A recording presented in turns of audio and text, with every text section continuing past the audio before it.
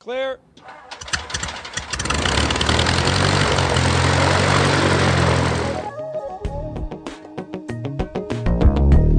You're going to be hearing a little bit of background noise throughout the day, but it's just airplanes, so it's not really noise. Good background noise. Yeah, right. this is the best seat in the house. That's right. We got skywriters now. We got skywriters. We got now. skywriters now. Does that say UCAP? I can't. It's got a runway in the front yard. And you're on site, clear land. Turkey's National Ground, good afternoon, sir. Taxi via Foxtrot and Alpha. So is this the same guy? Is this the same guy who buzzed all the Jeeps on the beach a while ago? You remember the story I'm talking about? Yeah, I do. I don't think so. No. I don't think so. There was also a guy. So there's more than one of these guys, is what you're saying. Well, there's a third guy. There was a guy who had a helicopter and was doing weird stuff with it in Southern California. Maybe it's just California. Maybe it's California. Well, it Maybe could it's- be. Well, It could be. we can't forget. What is it? Colton Harris Moore, the barefoot bandit boy with no license who stole. Yeah. Yeah, but he was like They Oregon. say they accuse him of stealing like 5 airplanes. But he was like Yeah. Oregon, right? He wasn't California. Well, that's West Coast, so it's all kind of the same. Anything beyond, Alabama. We had this conversation the other day. There's Atlanta, there's New York, and there's Canada, right? I think it's the longitude, man. I think it's the longitude. You think it's the longitude? Well, tell It's people the what we're time- talking it's- about here. it's the So this time guy, zone. got sentenced. What's his name? Somebody read from the press release. His name is Michael Dana McHenry, Okay, and 56, yeah. of Bridgeville, California. right. Was sentenced this week by federal authorities to 21 months in federal prison for flying a single-engine Cessna without an airman certificate. Now, that's not the whole story. Yeah, I know. No. And from reading this story, it sounds 21 months. That's not very. He'll just barely be sober by then, I think. Well, he definitely should probably be drying out. According to court documents and evidence presented at a day-long hearing, this only took a day, okay? Yeah. Let's think about this for a second. Yeah. Guilty. McHenry tried to land at the Eastern Sierra Regional Airport in Bishop, California. He was flying recklessly and nearly crashed into an aircraft preparing to take off on another runway. McHenry touched down and then went off the runway into sagebrush, made a U-turn back onto the runway, and parked the airplane. Upon entering the terminal, the defendant said, "I just scared the blank out of myself." He then asked, "Where am I?" When he was advised that he was in Bishop, California, he responded, "Where is that in relation to the rest of the world?" All right, now I have to confess there have been times when I've felt that way, but Well, you're not supposed to. And, Yeah. Here's the generally don't the try first this at question out home. of all right, hang on a second. Yeah, go ahead. generally the first question out of my mouth when something like this occurs is, "What time zone is this? Yes. Yep. Is this Central Time, Mountain Time? What time zone is this?" David, what were you going to say? Well, here's the obvious don't try this at home, kids. Is the guy then apparently told the people that he'd used marijuana and OxyContin and quote, always flies high, close quote, and also admitted that he didn't have his license, according to prosecutors. Records said that the guy had 1,200 hours and that the only certificate he ever had was a student pilot certificate that expired in 1988. Yeah. Well, this is one question I have about this whole thing. How are there FAA records if he never had anything more than a student certificate? Medical. Well, maybe he never had a medical certificate either. Yeah. I don't know. I don't know. I don't know. Well, I mean, yeah, right. This guy would have all this stuff, but he made sure he had his medical up to date, and he filled it in accurately, I don't. Oh, wait a minute. Yeah. Oh, he had a valid medical? No, we don't know that. We're trying to figure I was out. going to say. No. A third class Because the medical student is pilot usually- certificate, it's the same. The two are the same. Yeah. Right. So. Yeah. That's. It wouldn't have changed the nature of the offense. Hey, it's the federal government. Give them a break. Yeah, right. They can't get everything. So he announced that he's just a casual kind of guy, and the locals at Bishop called the cops on him. And then what happened? Well, then law enforcement, to jail. law enforcement Hang officers on, found one at a time here. Jeff, you go. All right. Law enforcement officers found a prescription bottle for OxyContin and a film canister with marijuana residue inside the Cessna. And this was a Cessna 210, by the way.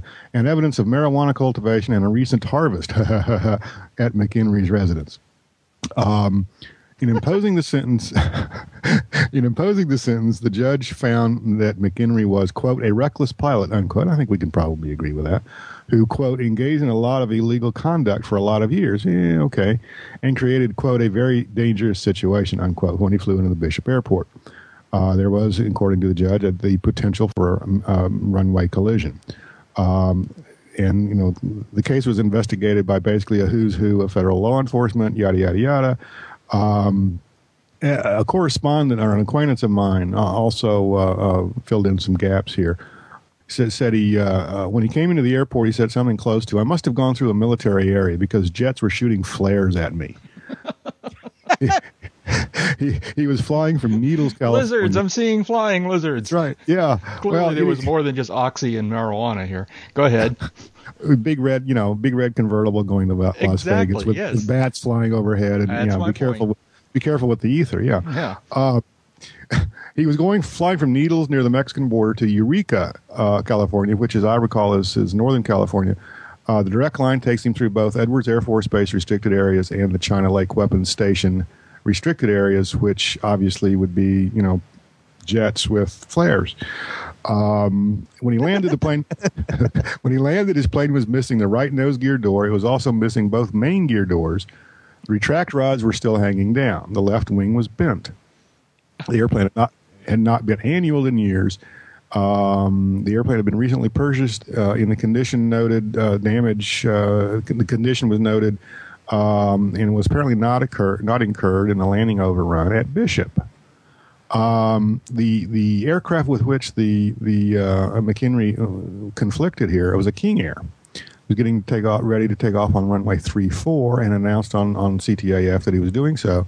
The guy in the 210 sails past the midpoint of runway 12. The runway's cross in the middle. At 100 feet or so, gear and flaps down. Fortunately, the King Air sees him, even though the guy made no radio call. The guy touches down maybe 300 feet from the end of runway 12, which is a 7,500-foot runway, and runs off the end of the dirt overrun. Now, the punchline, he did produce a medical marijuana user's card for identification. That's just remarkable. And to kind of give a little context to the location here, Bishop, California is not just some little rural airport with wide open approaches and clear terrain all around. No, it's in the Owens Valley. Yep. In the Sierras. It's at 4,100 feet above sea level. Right. On a cool day, its density altitude is above a mile. And it's surrounded by 10,000-foot peaks. So. 10,000-foot peaks. The hang glider pilots used to go there when they wanted to get unintentional aerobatic training. Yeah. What did it say, Jeb? Go ahead. Yeah, answer the question about FAA records showing him with 1,200 hours. Okay. This is, again, according to this acquaintance of mine who lives in Bishop. Testimony in court showed that the guy had a student pilot certificate, which expired in this guy says 86. Interestingly, when the FAA spoke with him, he told them he would get a new student certificate, which he did. And he listed 1,200 hours of flying time on his application for the new student certificate. So there's a little bit more going on here than just a hot landing and a slightly inebriated pilot who, oh, by the way, forgot to get his private pilot's license. It takes all kinds. Yeah. So for anybody who thinks that flying is difficult, here we go, right? It's like... Well, there's that. You don't even need a license anymore. Yeah, it's like anybody can do it, and fly through the MOAs, no problem, It's just like... I don't know. I just don't even know where to go with this. This is just crazy. And so, and this is not the only guy. So we still got the guy who buzzed the Jeeps on the beach. Still got the guy, what was it, Venice Pier? Maybe, I'm not sure. Something like that. Some and beach, then and then we got the helicopter guy. The helicopter guy. Then we got the Barefoot Bandit. The Barefoot Bandit, right? The kid who kept managing to not simply steal planes, but crash them repeatedly. And walked away. I blame Bill Gates. Well, so do I, but what are you talking about? Microsoft Flight Simulator, of course. Okay. Well, yeah, all right. And they just recently brought that back, coincidentally or not. They are coming out with another version. Right? Yeah, well, okay. This is all starting to come together now. Now I'm beginning to understand. There's all these things, and they're bringing back Flight Sim, and okay.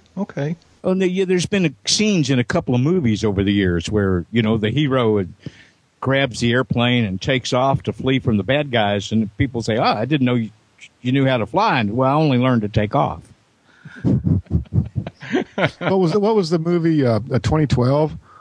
Oh, God, yeah. Yeah. With the Cessna. The Cessna 340, and the guy had taken 4 lessons or something like that, and okay, fine. Yeah. Okay. Anyways, all right. And he did some marvelous, nap of the collapsing Earth flying. Yeah, I know. Really. I mean, but I suppose if you gotta, you gotta. He had me holding my breath. I kept wondering what kept sucking him lower because, you'd think you'd be climbing by now, but I guess when the Earth collapses beneath you, it sucks a lot of air down. Yeah. Which kind of matches the quality of the movie. My nephew was here over the weekend, and at one point he says to me, Uncle Jack, if you were on an airliner and they needed somebody to fly, if the pilot became incapacitated, he said, could you fly that airplane? And I said, I could try.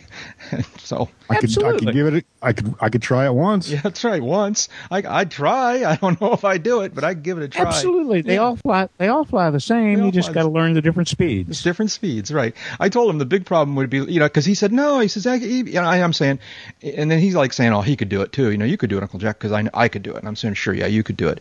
And and I was trying to convince him that the hard part wouldn't be flying the airplane. The hard part would be operating the radio. So because he kept saying, oh yeah, they'll talk me down. And I'm going, yeah, if you can make the radio work. So I don't know. Anyways, welcome folks to episode 207 of Uncontrolled Airspace, the General Aviation Podcast. We're recording this episode on Thursday evening, September 9, 2010. And joining me here in the virtual hangar, a couple of good friends.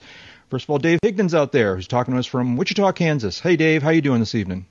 Oh, well, I'm doing a lot better than some guy out flew out of Bishop, California. Yeah, well, it's like faint praise. That's hard, not hard to do. Hey, I mean, I've done my share of flying without a license. But okay, explain. Only in stuff that they allowed you to fly without a license. Right, yeah, okay, yeah. And also here in the virtual hangar this evening is Jeb Burnside, talking to us from somewhere near Sarasota, Florida. Hi, Jeb. How are you tonight? I'm fine, and I have to say that my sex life is better than Mr. McHenry's will be over the next 21 months. Well, or worse, as the case may be. Are you sure? No, I'm sure. I am absolutely positive. I see. All right. And I'm Jack Hodgson, and I'm talking to you from UCAP Summer Headquarters, high atop Lookout Point in, I don't know what it is now. It's starting to fall. We want images. I know you do. I was thinking about that the other day. I'll go out into the boat, and I'll take a picture of Lookout Point from the water. You have a boat? I have multiple boats. I have a pontoon boat, and I have, I mean, they're not mine. They belong to the family, but yeah, I have a pontoon boat, and I have a sort of ski boat, a really old ski boat, and we have a little aluminum boat, and we have myriad kayaks. Kayaks are the thing these days. Kayaks are the thing these days, yeah. I was out in the kayak the other day, paddling around the kayak, and I'm thinking about visiting Florida, and I'm thinking, but I probably can't ride the kayak in Florida because why not? Kayaks we're lousy with kayaks down here. Are you really? You couldn't. Yeah. Oh yeah. We got kayaks out the wazoo. Because down I'm paddling around my lake up here in New Hampshire, thinking it's unlikely I'm going to run into an alligator. And, I was going to say, and then kayaks in Florida are one of the more popular snacks among the alligators. Yeah, I was going to say something. The trick is getting a kayak that's bigger than the alligator. Yeah, that's right. Sure, and tougher. You can ride a kayak in Florida once. You just might want something that's a little bit bigger than bite size. Yeah, sure. Yeah. Well, and just remember, you don't have to paddle faster than the alligator. You just have to paddle faster than the other kayak. That's right. Yeah. That's why they use the buddy system. Never kayak alone. Yeah. Yeah. That's a variation on the Vermont bear joke. But yeah, okay, I get it. What's going on in aviation here? David, I think it was you who told us about this FAA course on, I like this acronym, LUAA, Lua. Line up and wait. The replacement for position and hold. Yeah. And Which so is what about it requires an FAA course? well. You combine that and the slow learning curve of the pilot population sometimes, like guys that fly without a license for 10, 12 years, with the changes in the taxiing rules that came along recently. You get a clearance now. You're required to get a clearance before you cross every runway, open, closed, active, inactive, when you're taxiing across an airport with, taxiways that cross runways, right? Even the ends. Yep. So all this coming at once, the FAA decided to put together a little online course that I believe will apply to your wings program credits. It's something we ought to talk about someday. We have from time to time. They don't give you wings anymore, so. Well, that's okay, but they still give credit toward your biennial, and it still helps make you smart and sharp. That's true. Go ahead. So they produced a line up and wait, or Lua online course. The link will be with the show notes to kind of help us all get used to the new terminology and how it's supposed to function and how it merges with the other stuff that involves moving around the airport. Mm-hmm. Yeah, and it's free. So, I mean, and how extensive a course is it? Is it just? I mean, do they give you some indication of how much time it takes to complete it? I did not see that, but if it's like most of these, it's probably no more than about 30 to 40 minutes. I was going to say, yeah, it's an online thing. It's fairly quick and easy. Yeah. Okay. And you be quizzed on it at the end, and it's an open computer test. So. Yeah, that's right. That's right. It's an open browser test. That's right. Okay. Well, all kidding aside, that sounds like a good thing because these new rules are kind of starting to gang up on me here, and getting a little bit confusing, and so I want to make sure I'm clear on them all. Yeah, they are. Yeah. So. Well, we are responsible for keeping up with stuff that they change. Among other things. Yeah. Matter of fact, there's so much stuff that changes that doesn't affect folks like us because we're not a large corporation operating a flight department with one or more airplanes and key executives and on the book and off the book trip, or there's a ton of stuff that goes on all the time that we don't have to mess with because we're just little old Part 91 operators. Mm-hmm. Yeah. Okay. But it keeps some people busy as a full-time career. Yeah. And that's part of the point. Part of the problem. Yeah. So I want you guys to help me understand. I'm a little confused about this new thing about LSA and flying IFR and IMC and the whole thing. We should probably just get Dan Johnson on here because he's the go-to guy on all this stuff, and he's the one that's quoted in all these press releases. But have either of you kind of internalized this at all? Are they saying that as of some future date or as of now, you cannot fly, even if you are properly certificated and equipped, you cannot fly an LSA IFR? I don't think they're quite saying that. No. Because as the system's been explained to me, as it's set up right now, an LSA manufacturer can specify in its op specs for the airplane that actual IFR use is prohibited. Right. If they want to, which makes it then at that point for that airplane illegal to do. I understand. You can not address it at all, and if the equipment meets the requirements and you're properly licensed or you're being trained to be properly licensed, you can. Yeah. That's the way it kind of stands right now. Well, there's been an ongoing conversation about the American Society for Testing Materials, ASTM, that works on developing the consensus that the FAA approves as standards, and actually creating a standard for approving IFR use of light sport aircraft that meet the equipment requirements for IFR flight.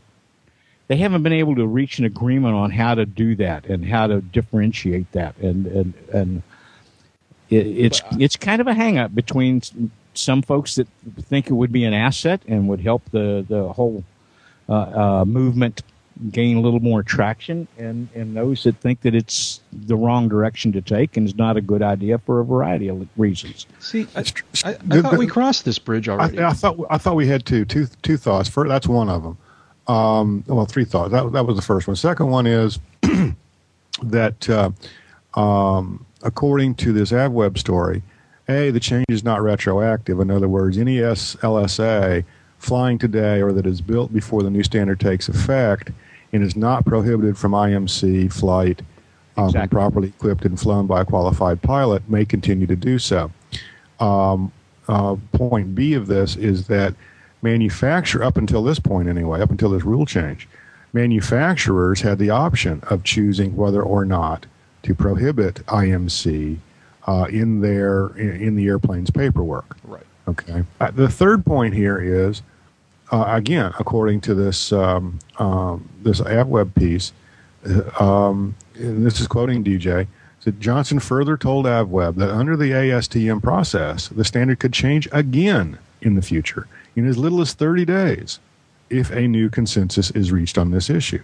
This same story says that one of the, or perhaps the primary concern here had to do with liability, manufacturer's liability, I presume.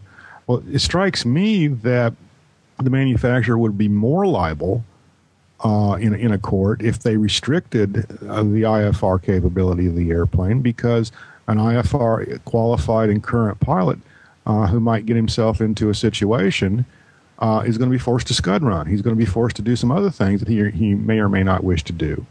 And there's probably as many IFR qualified pilots out there flying LSAs as there are sport pilots right now. So I'm not not one to overly come down on the ASTM people, but this strikes me as a great step backward.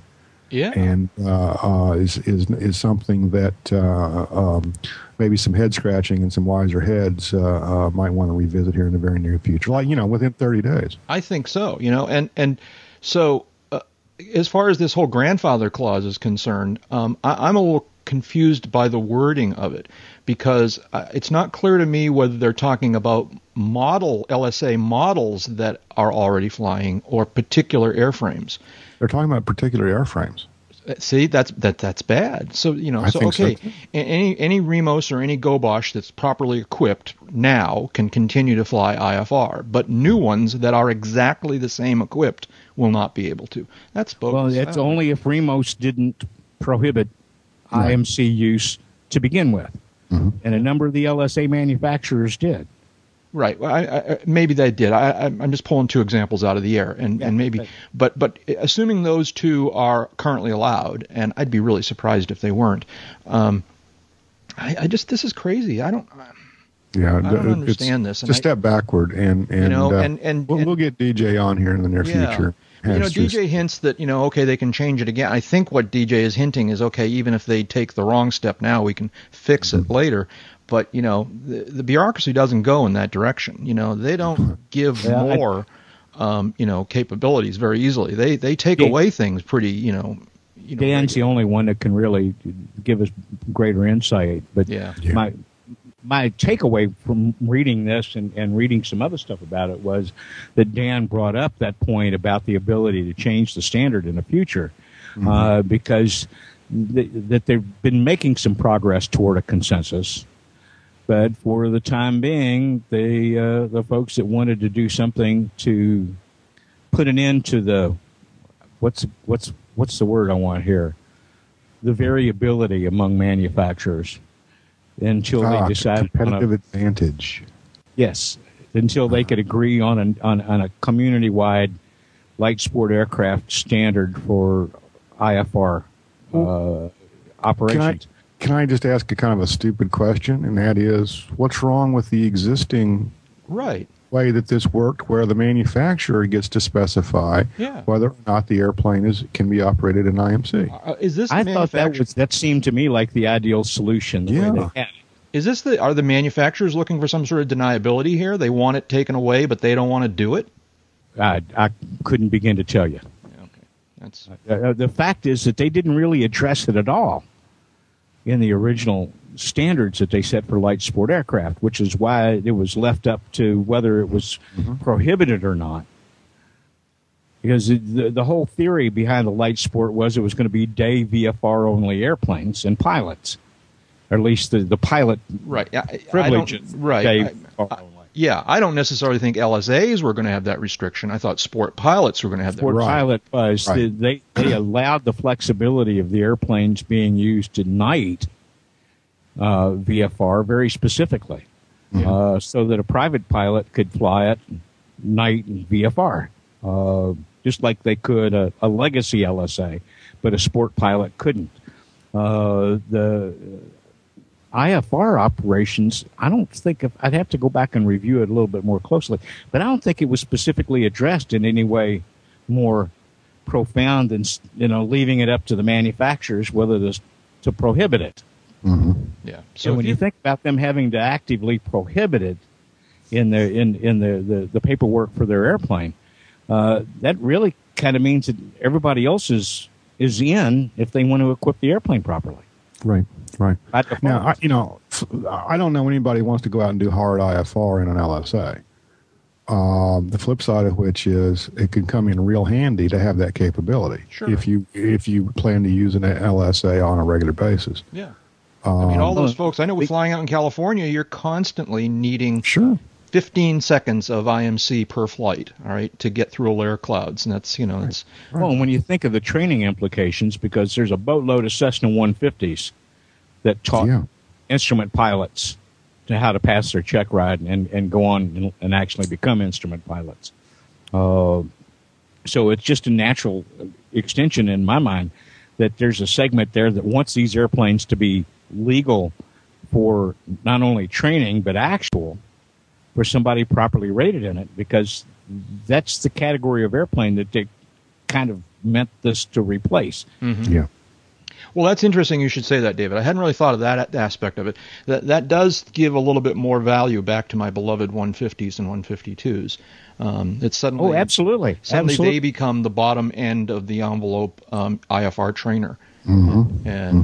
And there's a handful of light sport aircraft that I've flown that I would be as comfortable in, in not level quality weather. All right. Overcast clouds going through it, flying an ILS, low visibility. Yeah. Right. Yeah. Simple. No sweat, no strain, because they've got the instrument, they've got the instruments, they've got the proper equipment, and the flying characteristics that lend themselves to that being a nice platform. There's some that I've flown that would kind of like, no, I don't think so. Yeah. Mm-hmm. All right, I'll call DJ, see if we can get him in the hangar and see if he can explain this to us, because this is a muddle. I don't quite understand what's going on here. Yeah. And, anyways. As a puzzlement. Hey, David, when's the last time you flew hang gliders? Way too long ago. You mentioned, I think, at Oshkosh, kind of casual aside, that you still own a wing. I didn't realize that you still own. You do still own a hang gliding? Still own a wing. I still own a harness. The wing is not airworthy. The harness and parachute rig are, although it's time to repack the parachute. And that's what made me kind of dive into this little Sports Illustrated page of photos from the 2010 hang gliding nationals out in Idaho, about the time we were all at Oshkosh. Yeah. Some great pictures here. This is of some beautiful stuff. It really, really took me back. Made me kind of homesick. We've been trying to take you back ever since we found you. Yeah, and they keep refusing to sign for delivery. That's right. What? Tell us about a hang gliding competition. What sort of things are you measured on? Well, there's a variety of contests that can go into a competition, much like what sailplanes fly. You can have out and backs to a declared goal. You can have open distance days where everybody goes just as far as they can and documents it, and they figure out the mileage from the GPS and where they pick you up. You can have speed races through a course. I've flown contests where they a covered contest, lone contest, where we were flying a defined task that involved mandatory altitude gains, mandatory pylon turns, mandatory gate passages, and then through a finish line.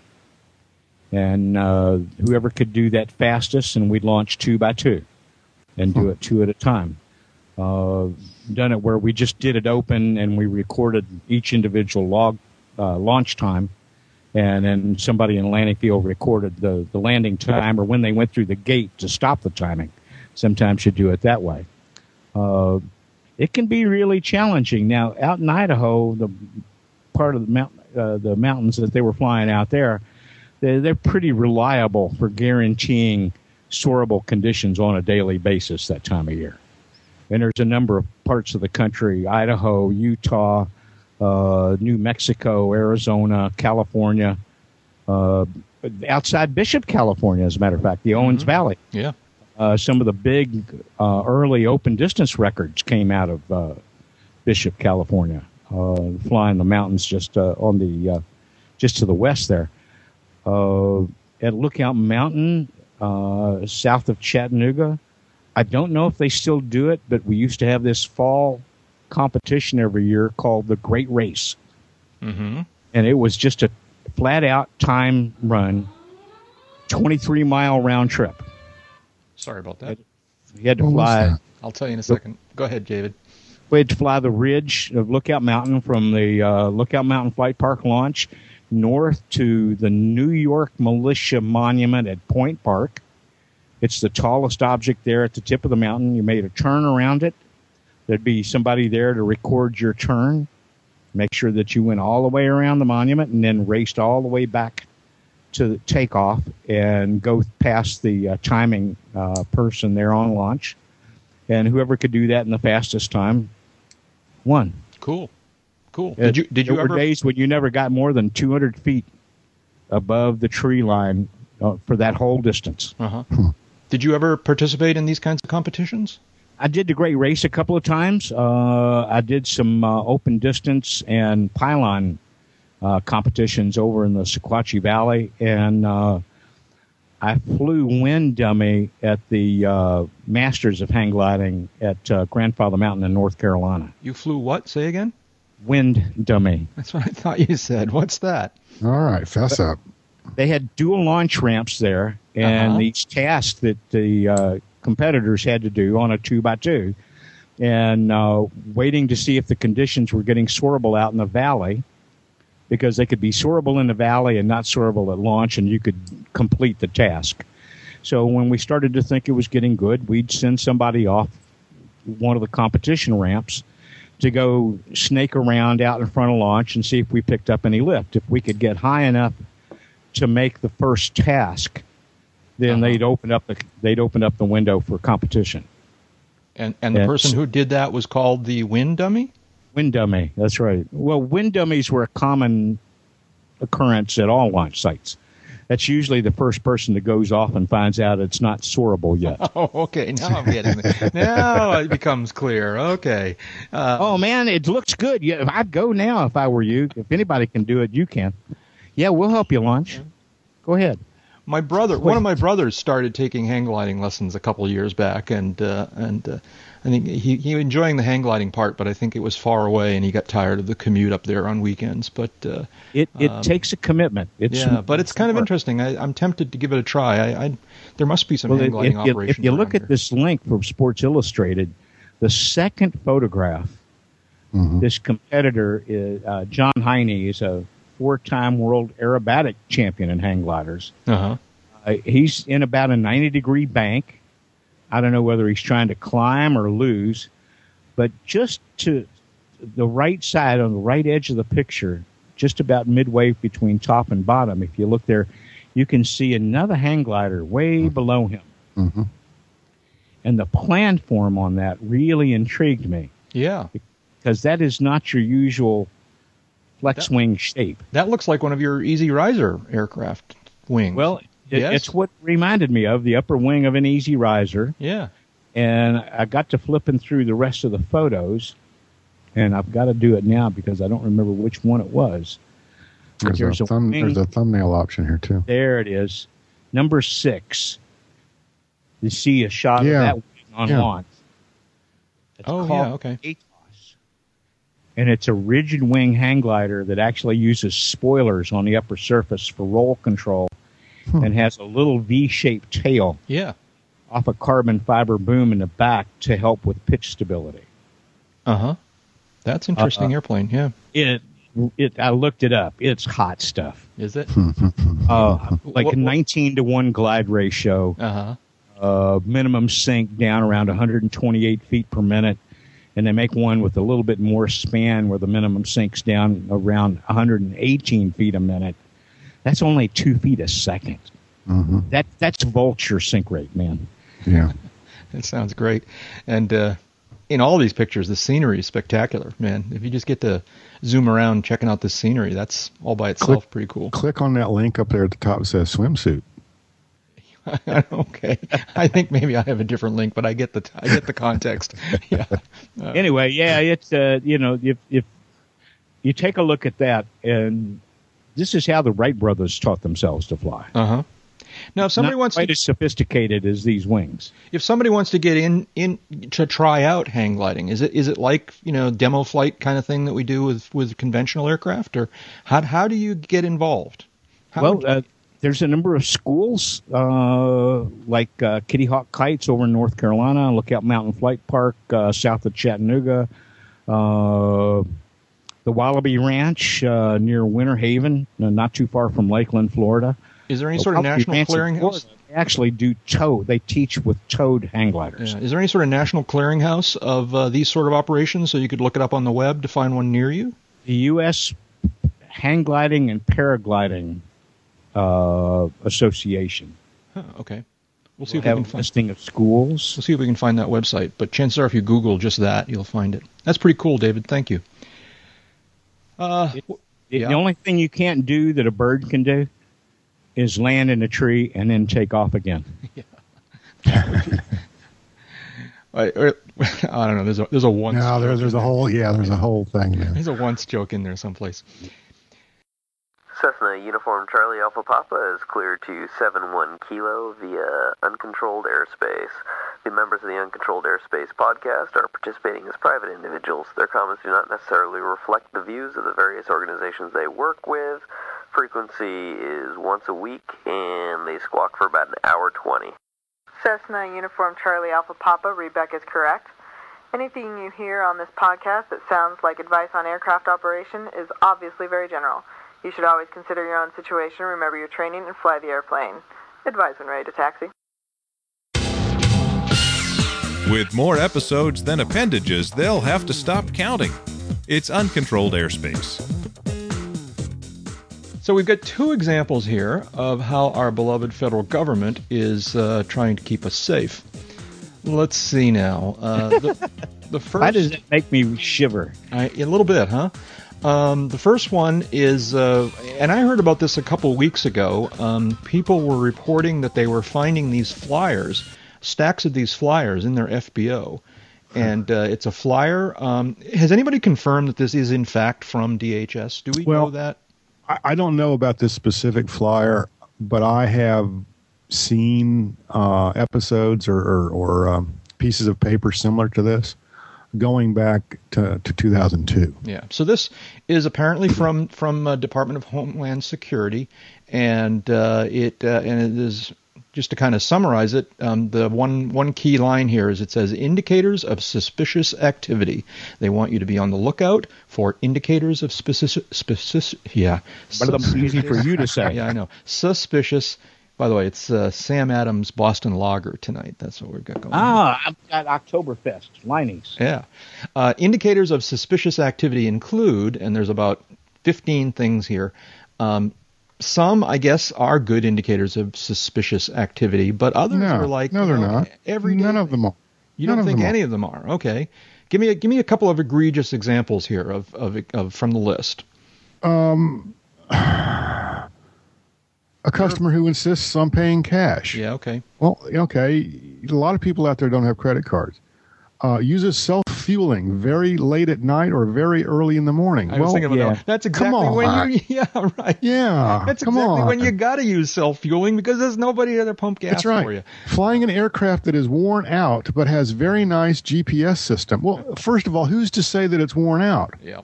And who's to say it's a very nice GPS? A nice GPS. You know, right. What? Right. Yeah.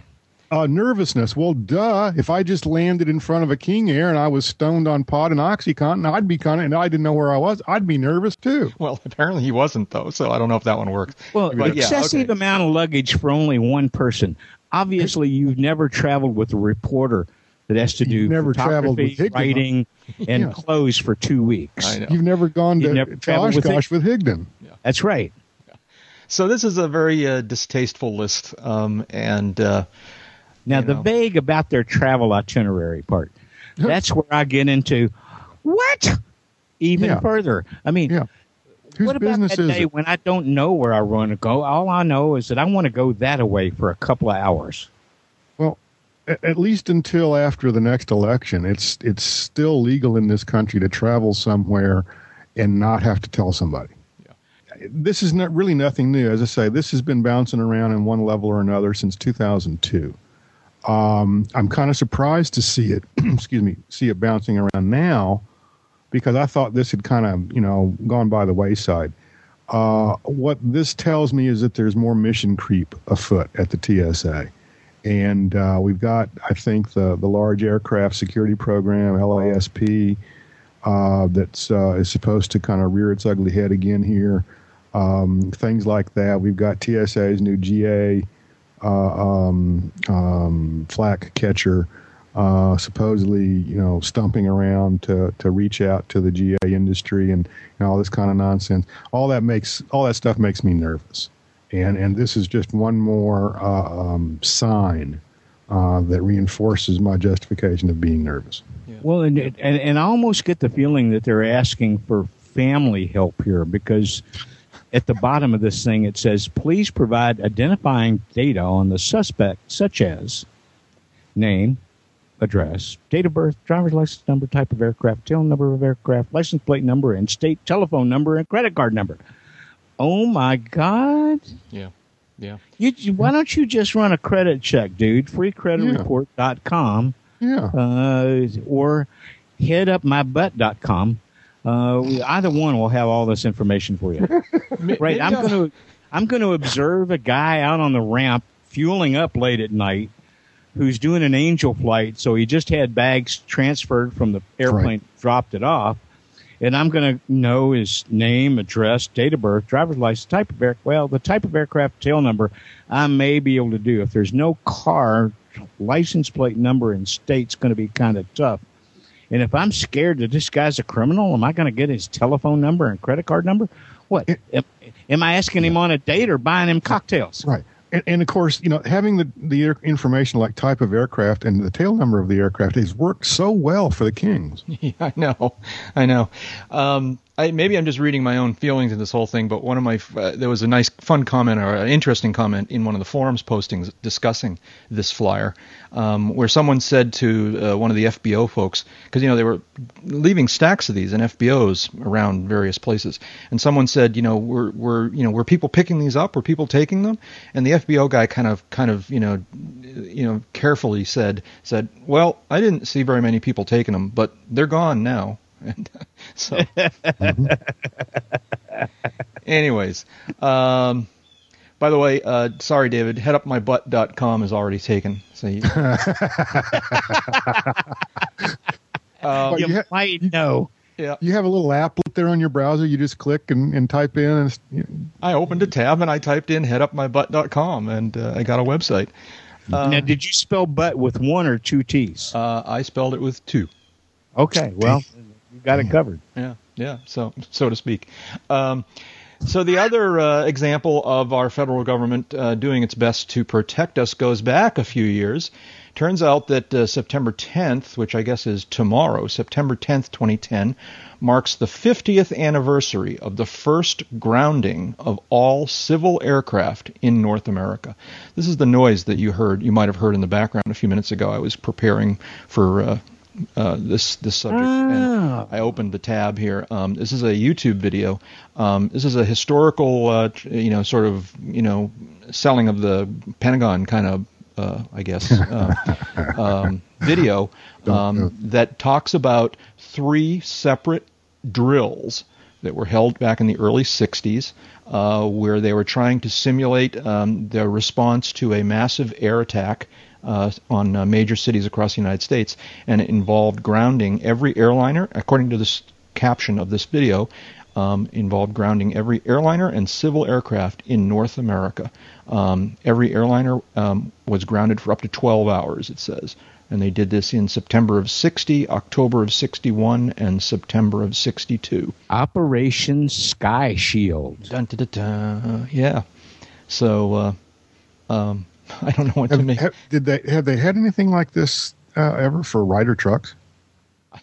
That would be interesting to check on that. Now to their defense, what they were worried about in September of 1960, and what we worry about in September 2010, have evolved a little bit. Yeah. Well, today I would want them to ground Ryder trucks too. In those days, nobody was doing that kind of stuff. The only observation I would make at this point is that as time wore on, the dire warnings and estimation of, let's just say, the Soviet Union's power and abilities were proven extremely wrong by the same people who were making those estimates then are making these estimates now. And there's no reason to believe, in my mind, that they're right now. They have a habit of not being wrong. Yeah. I was going to give them credit.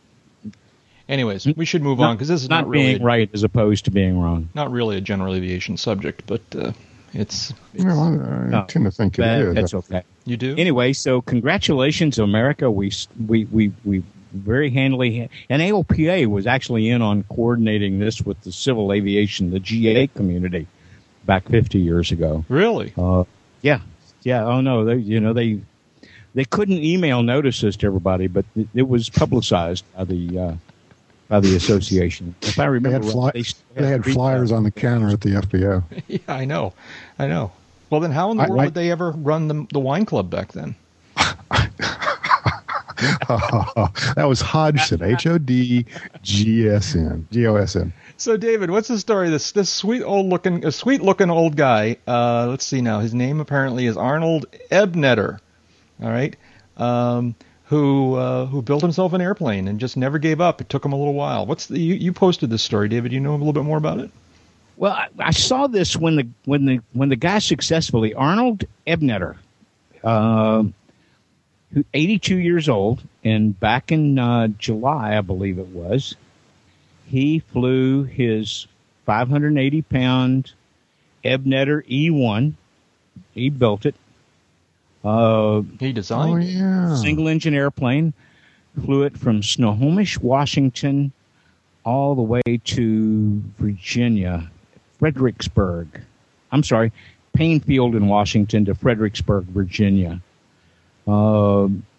Something in the neighborhood of 2,200 miles nonstop, and set a record for the category. He broke the open distance record for that category of airplane. And he was inspired to do this back in the 1950s. He started studying engineering in the 50s. He got inspired to build an airplane to break the open distance record back then, and it took him only 60 years. That's perseverance. Yeah, man. And a shout out to you, Mr. Ebneter. That's just extraordinary. Yeah. Made the wings wet. Could carry, probably was carrying the weight of the airplane and fuel. Yeah, probably was. It's a very small little airplane. It's not single engine, single seat, low wing monoplane, fixed gear. And he did it on 56 gallons of fuel. Yeah, this whole thing is just an amazing little story. Hats off to Arnold. Hats off to the airplane. Keep following your dreams. You'll get to them. Yeah, you'll make it happen. Yeah, good stuff. Good stuff. And this came back to me because. Go ahead. No, I was going to say 18 hours, 27 minutes from Plainfield outside of Seattle to Fredericksburg, Virginia. That's pretty good, isn't it? That's pretty freaking good. Yeah. How fast is he averaged cruise? He averaged over 100, I think a little over 120 miles an hour. Yeah. On 56 gallons. Yeah. So obviously he didn't have to land. Wait a minute, he can't fly 18 hours without landing. Did nonstop. Nonstop. Which means no landing. Fredericksburg, Virginia. I want to know what engine he had in it. Yeah, me too. There's a whole lot of details I haven't found out yet. The National Aeronautics Association featured him in this month's newsletter as one of the new records recognized by the NAA. And, it's just, holy cow, man. It's like just amazing. They say that he started out with 58.5 gallons of fuel, and he arrived with 2.5 gallons left. And his quote about this was, "I could have gone another 100 miles." There you go. There you go. All right, that's very cool, and it's a cool looking little airplane. I'd like to see it up close. I wonder if it'll ever, be someplace we are. That would be kind of fun. That'd be kind of fun. Arnold Ebneter of Snohomish, Washington. Oh, we'll hear more about this. Oh, yeah. You can be sure. Yeah. So let's see now. David, what's the story on this piece that you titled, you had a good title for it, and now I've lost it here. Things to do with a licensed plane, Air Journey Adventures. Well, I'm not sure if I'm clear. I mean, it's an interesting little web page that suggests places you can fly. Tell us more. Well, I thought it would open up to the map, but they're working on a trip that if you click on the link that has itinerary, it's supposed to take you to a page that shows the whole trip. This outfit down in Florida, Air Journeys, they are like a travel agency for pilots, and they arrange trips, guided trips, if you will, for private aircraft owners. And after reading about what the guy did with his non-pilot's license in airplane, I thought, well, here's something that you could do and have a lot of fun with if you were actually a legal pilot and had an airplane. Mm-hmm. Now, David, click the link that says overview. Is that the map you were talking about? No, click the one that says itinerary. It says download itinerary in PDF. Click that link. Okay. Well, overview does show the map I was looking for. Yeah. That's the same map. Okay, continue, David. Well, it's basically it's a 1,300 nautical mile trip that takes you out of Key West to Cayman Brac, which is a little island, about 20 odd miles from Grand Cayman Island. You're there for a couple of days. If you like to dive, you can scuba dive. Then it goes on to takes you on to Roatan Island off of Honduras. You spend a couple more days there diving or touring or doing other things, laying on the beach.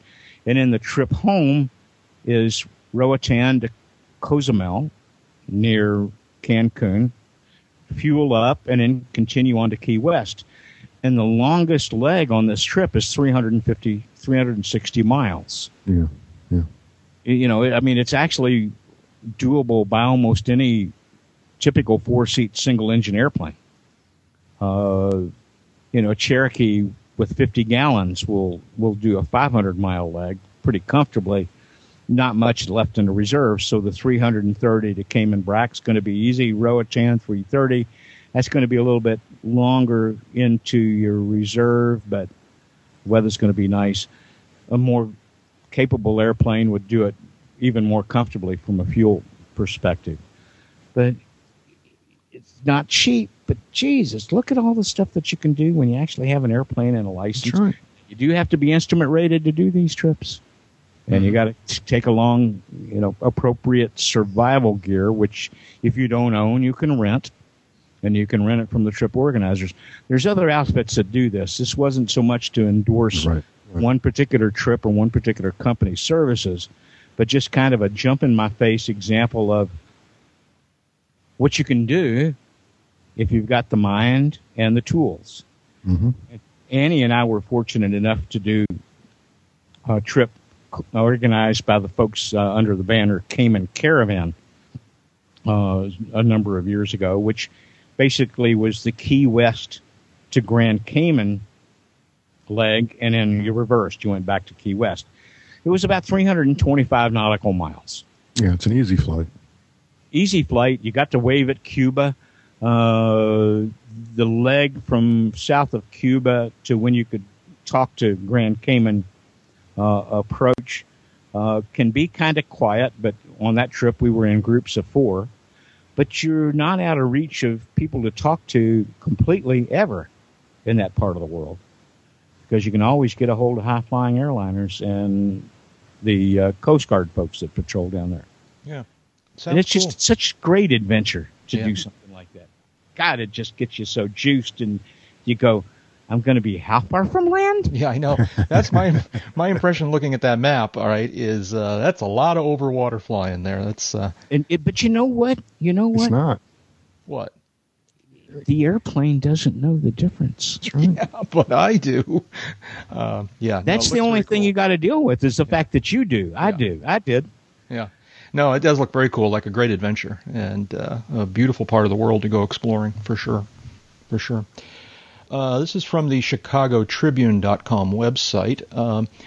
Premium air routes aim to put jets in the faster lane or in faster lanes.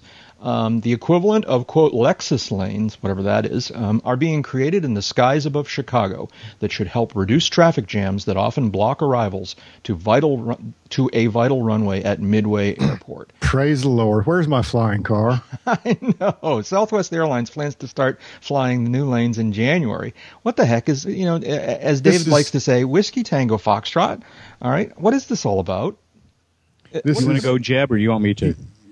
This is. Let Jeb go first. Go ahead. This is some PR flax idea of how to pitch a story to who I hope is a cub reporter for the Chicago Tribune, and punch up the fact that his client is going to avail itself of NextGen and ADSB and all of the little GJAWs that it offers. And they're inventing these, quote, premium air routes, the Lexus routes or whatever, as being a competitive advantage for his client's air carrier over other air carriers. That's all this is. This is strictly nothing more than PR. Mm-hmm. But except for the operational part of it, which is based on Southwest decided to go full tilt into upgrading its flight management systems to WAAS capability, and I believe required navigation performance level equipment would be RNP 0.3. Right. Which means it's accurate to 0.3 of a mile. That's 1,800 feet. And there are in the en route environment. But that's in the en route environment. In terminal environment, it's going to be much more accurate than that. Oh, yeah, and it's going to be 0.1. Right. And in the terminal environment, RNP 0.1, 1/10 of a mile, that's 600 feet. The FAA has started developing arrival routes for aircraft equipped for RNP 0.3 and 0.1 that basically are express lanes around what the normal approach would be for that. Mm-hmm. Yeah, this isn't on the list, but I watched a internet video in the past couple of days about an IT professional who's talking at a conference, talking about how absolutely awful IT is in every area of the federal government. I mean, we moan about what a bad job they're doing at putting together NextGen and getting all these things worked out. trying to upgrade air traffic control and whatnot. Apparently, this is par for the course. IT is horrible in every area of the federal government for a lot of, according to this guy, a lot of very interesting reasons that are kind of endemic to our federal government. I'll send you guys that video. You could take a look. Yeah. IT is apparently a big mess throughout the entire government, and Yes. NextGen is not a special case. But he actually elaborated a bit on NextGen because it's such a dramatic example of how bad and how much money they're spending to accomplish almost nothing.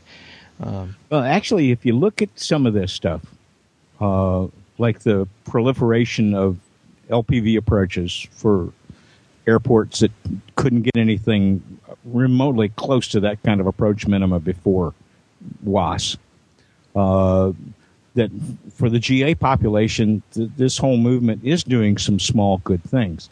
Some of the wholesale big savings for the airlines from shorter routes and less fuel burn and all that stuff, that only works if those guys adapt, and it's not going to be pretty getting it done.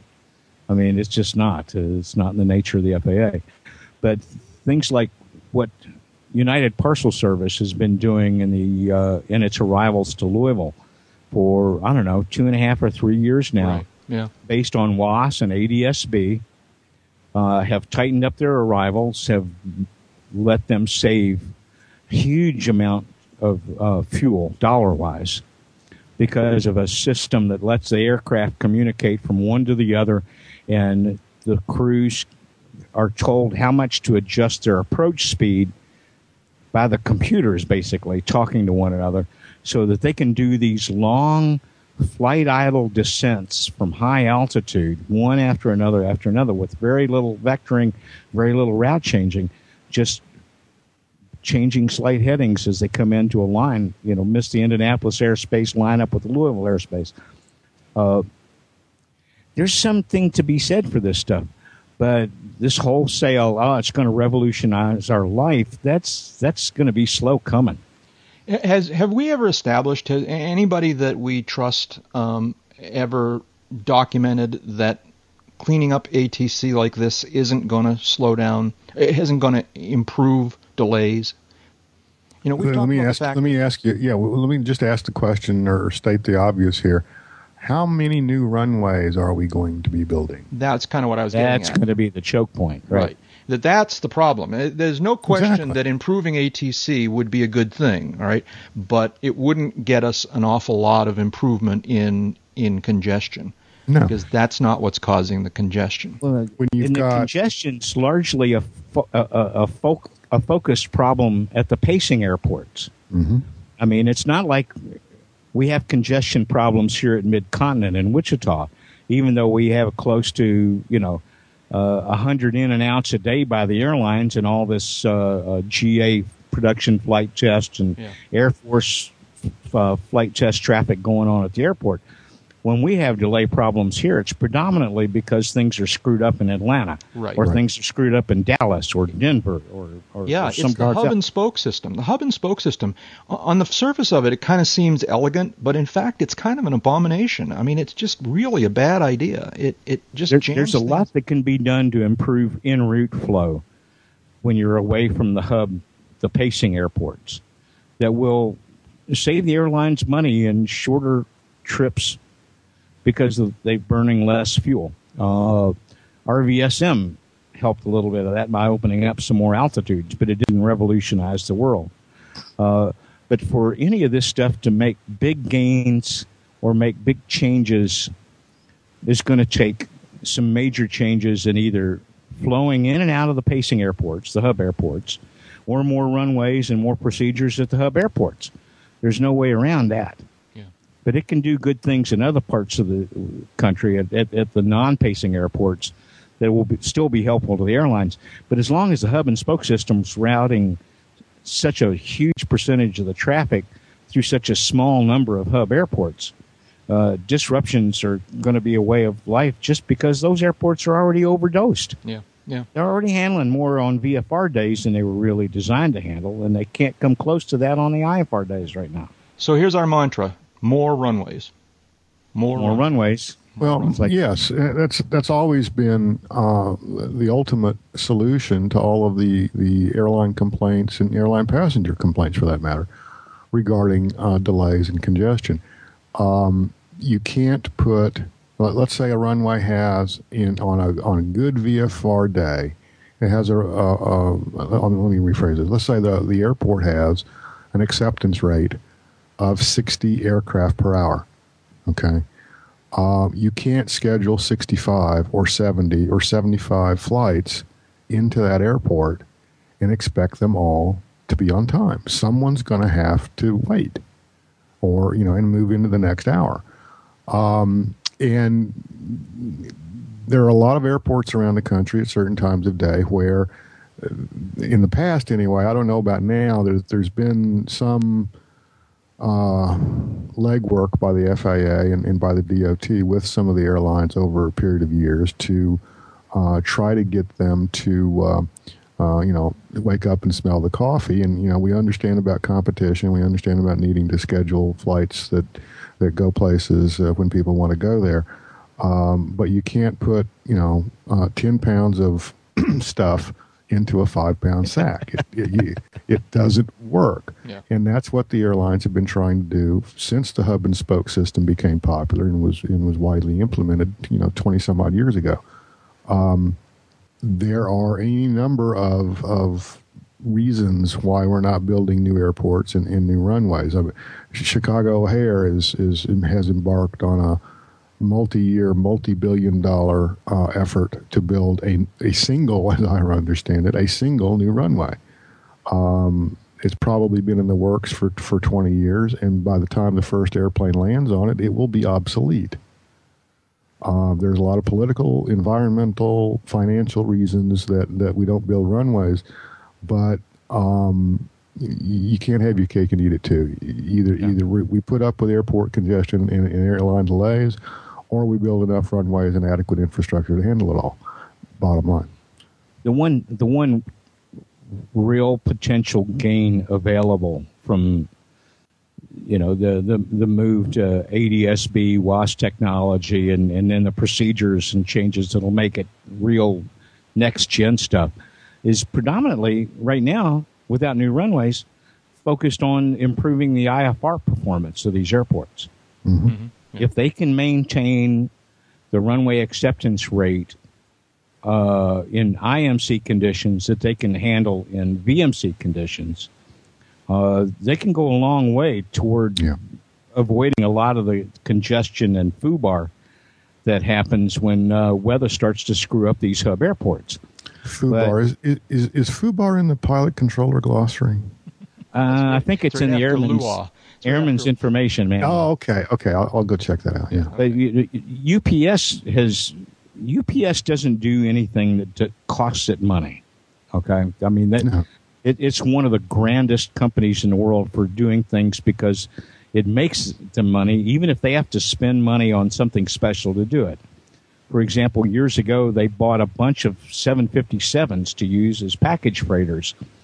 But their 757s weren't converted out of passenger airplanes.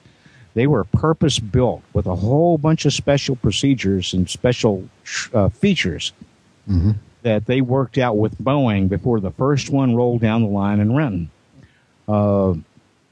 This effort that they've put into ADS-B and their pacing system and the software that makes it happen lets them sustain a runway arrival rate into Louisville International during IMC conditions that's almost the same as what they can do in VMC. Yeah. It doesn't slow them down anywhere, but the other airlines operating in that airport don't get that advantage because they're not equipped the same. They don't have the ADS-B equipment. They don't have the WAAS hardware. They don't have the software to make the FMS systems all work with one another. They could, but it requires investing money up front. And only when everybody is in on the deal can that kind of universal flow control for, bad weather operations matching or getting close to matching good weather operations. It's not going to be possible until then. Yeah. And that's a long way out, baby. Hey, we're reaching the end of our allotted time here. I'm going to skip ahead to shout-outs unless you guys have an objection. One thing real quickly here. While we're talking this evening, I got an email from Jeppesen. Yeah. Headline or the subject line is delay in revision delivery dates. And let me just read that. Let me just read this really quickly to you. This is dated September 9. Delay in revision delivery dates. An extraordinarily high number of airspace and procedure changes, some of which are very complex, have been issued by aeronautical authorities, leading to several of the largest Jeppesen revisions on record. As a result, we expect delays in our delivery of revisions to customers over the next couple of weeks. This affects paper chart services. This affects electronic charting services and Jeppesen's eLink Online. Among the affected product lines are JetView, Flight Deck, NavSuite, Universal Cockpit Display, eLink for Windows, ProLine 21, Epic iNav, Military Chart Service, Evodyne MFD, and Jeppesen Mobile TC. That's pretty much all of Jeppesen's product line. They've got a link here in this email for additional information and things like this. Those of you who happen to hear this podcast and learn about this before the revision cycle comes up, which would probably be, I guess, Thursday week, which would be 16th or something like that. If you can't download your data or you can't get your charts or something like that, this is why. Mm-hmm. Is this just a coincidence, or is there something sinister going on here? In what way? I don't know. Are they putting in more permanent TFRs? Are they, is this DHS related? Is this, I don't know. Keep in mind that or does this just happen from time to time? Yeah, this kind of, the way this reads to me is just a confluence of events. Keep in mind that Jeppesen doesn't do just United States airspace. They do airspace throughout the world. Mm-hmm. And what they are basically saying here is, again, just reading this first sentence, an extraordinarily high number of airspace and procedure changes, ... have been issued by aeronautical authorities. What they're saying is that, and all of this goes on by international agreement on these cycles. We 28 and 56 days cycles. What Jeppesen is saying here is that the United States probably, as well as a bunch of other aeronautical authorities throughout the world, had just by coincidence mainly put out a bunch of these procedural changes, all of which have to be processed and incorporated into the next updates. And Jeppesen is saying, whoa, time out, folks. We're going to need a couple extra days. Okay. All right. But again, it could be DHS. Who knows? That's it, man. Just leave his paranoia dangling. Not that I'm paranoid, but they are out to get us. Yeah. Shout-outs. Who's got shout-outs? Just because you're paranoid doesn't mean they're not out to get you. I have one. It's kind of a downer, but it kind of gives us all the opportunity to think back to a simpler time, and we still have today the ability to enjoy this work, and that is a sad commemoration of the passing of Sky King's niece, Penny. Gloria Winters, who played the role in the Sky King series back in the 50s and 60s, passed away August 14 at her home in California. This is according to the New York Times.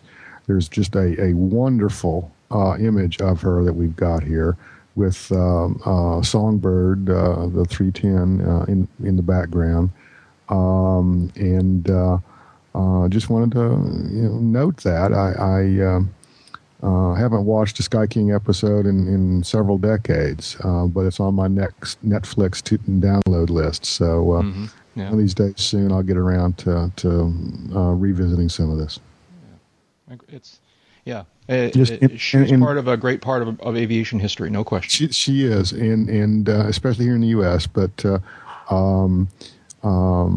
just a lot of fond memories of that time, and those of us who are of an age remember her very fondly, and remember that series and that whole culture. very fondly. So hats off to her. Another one that's flown west. Yeah. David, what do you got? You were the first big crush for me. Yeah, she was a cutie. Oh, yeah. She was a cutie, no question. Well, and Sky King beat Howdy Doody any day for me. Other shout-outs? I was always partial to Natasha myself. Ooh, yeah. David, you got any shout-outs?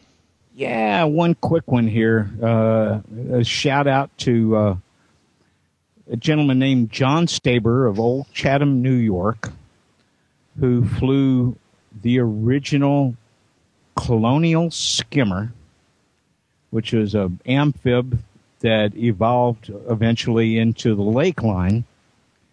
He restored it and flew it back to be seen by the guy that designed the airplane, David Thurston and Jack Tarbax, who was chief engineer for Colonial Aircraft Corporation in Sanford. This is the actual prototype for the Colonial Skimmer line that evolved into the Lake Amphib line that we still know and a lot of people covet today. You don't often hear about actual prototypes or first-offs of something with this kind of lineage coming back into play. And it just kind of jumped out at me that not only did the guy, Mr. Stauber,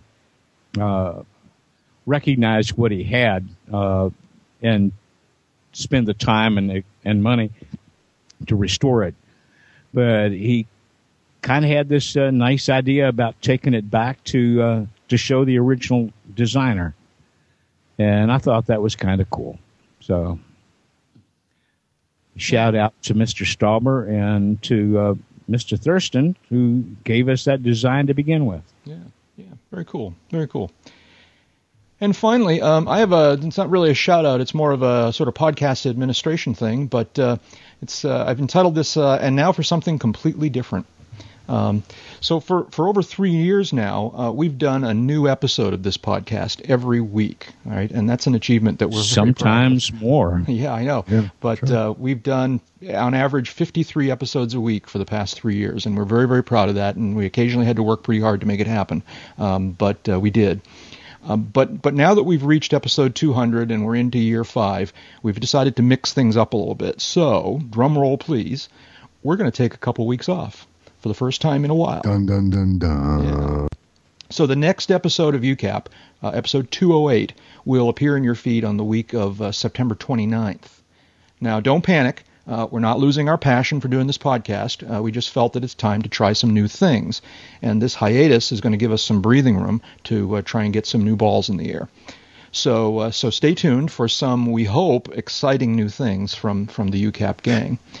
And for these next 2 weeks, don't worry about having to go cold turkey. We're going to be posting into the regular podcast feed the first 2 episodes of a new feature that we're tentatively calling the Uncontrolled Airspace Hangar Classics.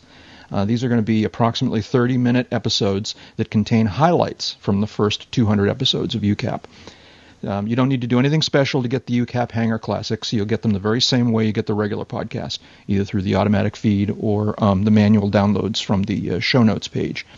So stay tuned. We'll be back with episode 208 sometime after September 29th, and keep your ears open for some other new stuff from UCAP. And that's my shout-out. Let's see now. So definitely time to stick a fork in this one. Ow! Dave Higdon, as always, been a lot of fun. Dave is an aviation photographer, an aviation journalist, and the U.S. editor for London's World Aircraft Sales magazine. David, where can people find you on the internet?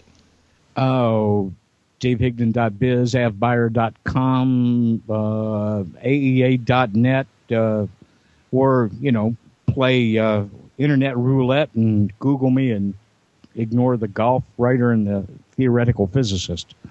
I don't play golf. And you don't do physics? I don't know. And Jeb Burnside is a freelance aviation journalist, currently serving as the editor-in-chief of Aviation Safety magazine. Jeb, where can people find you on the internet? One of my day jobs is at aviationsafetymagazine.com. Another one is aea.net. You want to find out about my personal life, you can check the local police blotter or jeburnside.com. I occasionally pop up on AvWeb, and coming soon to A post office bulletin board near you. And I am Jack Hodgson. I'm a private pilot, a freelance writer, and a new media producer. You can learn more about me at jackhodgson.com and aroundthefield.net. Big thanks to Jeff Ward for creating our show notes. Thanks to Mike Morgan, Royce Earl, and to the many other listeners who have created the UCAP disclaimer clips and the other cool audio clips that you hear from time to time as part of this podcast. We're also very grateful for the financial support we receive from our listeners. For information on how you can make a donation to this podcast, see the Uncontrolled Airspace homepage and the box in the right-hand column labeled Tip Jar.